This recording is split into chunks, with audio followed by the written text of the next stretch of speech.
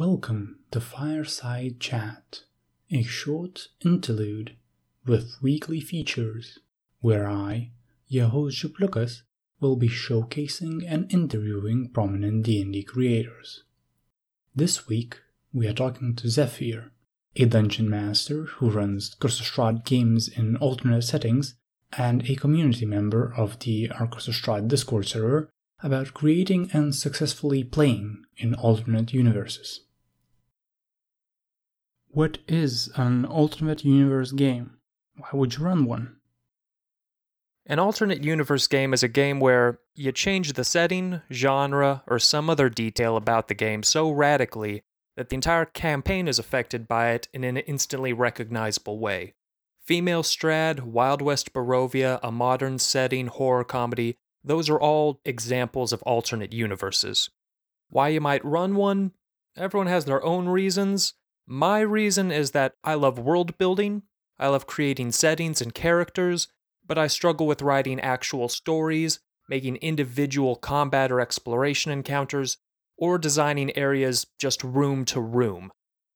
Working with an existing module like Curse of Strahd lets me fully explore a world I've made without having to do any of the actual work that I don't enjoy or sometimes I just don't have time for. What are the major elements of such campaign? What should a dungeon master consider before running an alternate setting? The biggest piece of consideration is that many plot elements of Curse of Strahd run off common rules. Strahd cannot leave Barovia, Irina is a reincarnation of Tatiana, the Vistani can leave Barovia, there are no gods in Barovia or a way to contact them.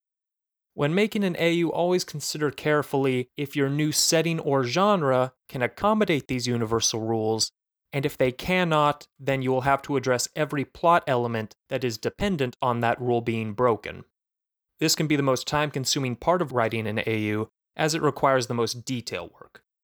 You should always consider if there isn't already something in existence that does what you're trying to do with COS better. There's a wide world of third-party and homebrew out there, and there may already be a full-length adventure or a supplement that perfectly captures what you are trying to create with professional level quality. Never be afraid to take advantage of the work other people have already done. It's out there. If a resource is there, there's no reason to put in that work yourself. How do you incorporate the mechanical side of a different setting? Do you reflavor, homebrew, or use other game systems altogether? I've seen DMs spend years making complex webs of homebrew rules that recreate countless real-life systems such as muzzle velocity on firearms or weapon degradation to create the feel for the world they want. But the big thing I would recommend to everyone is understand that D&D 5th edition is a very abstract system and that less is more. Reskinning or reflavoring something is the quickest, easiest way to create the exact feel and statistics for something you want with the least work on you and your players. The best part with reflavoring is that it's already balanced. You don't need to worry about a hand crossbow that has been reskinned as a pistol, or a breastplate reskinned as a ballistic vest, as you already know exactly how well that will fare in combat. Save homebrew for when something simply cannot be reskinned, and always try to favor work that has already been done and play-tested by other players on sites like the Unearthed Arcana Reddit, that's a personal favorite of mine. If you still cannot create the experience you want, oftentimes you're better off looking into new systems that capture exactly what you're trying to do, or even more abstract systems where you don't have to worry about those really finicky rules. Without going too far into spoilers, what elements of Curse of Strahd lend themselves particularly well to an alternate universe? The things that make AUs easy or had to do with pre-published modules generally lie at the high concept levels. Curse of Strahd is a wide open sandbox, while other modules have a sort of funnel or cylinder shape, if that makes sense. Things you change in a cylinder affect things further down the line. If I change a dragon to a rock in another module, then that requires me to change the dragon cult later in the adventure into a rock cult, and that may not make a lot of sense narratively, especially if the theme in the adventure so far had been dealing with dragons. While in Curse of Strahd, if I change a monster to a different type of monster, it usually isn't going to make any difference outside of the encounter that specific monster is found in. The second reason is that Curse of Strahd is defined more by its genre. It's gothic horror, and changing it to a different type of horror maintains the general feel, tone, and pace of the game, while letting you put it in a radically different setting. Southern Gothic Curse of Strahd is much easier to do than an urban spelunking Tomb of Annihilation game. What tips or advice would you give to a dungeon master outlining a different setting than the usual of Curse of Strahd or another 5th edition module?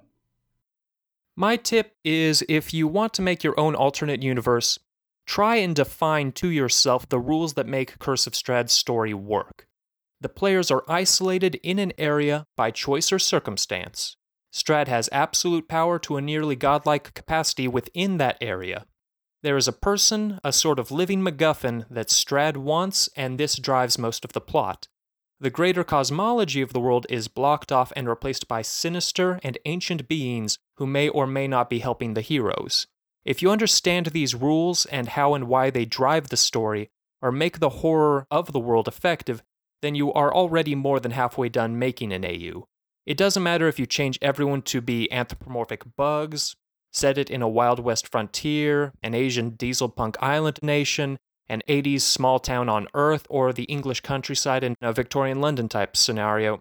The major story beats of the game are going to be the same, and you can concentrate on smoothing over the smaller issues that arise within individual areas rather than having to stress over making the plot as a whole work.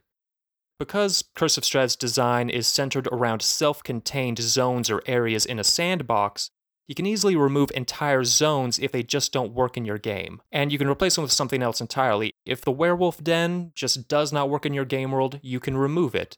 If Bariz just does not work, remove it.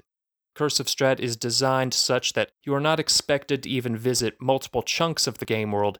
You can still reach the maximum level and go defeat Strahd, so don't be afraid to take whole chunks of the game out of it if it doesn't serve your purpose. Ending monologue. I figured I'd keep this short and just try to hit the big notes of what I feel about AUs. Thank you all so much for your time. It was incredible to get to share one of my passions with you, and I hope you all have years and years of great gaming. Thank you once again, and have a good one.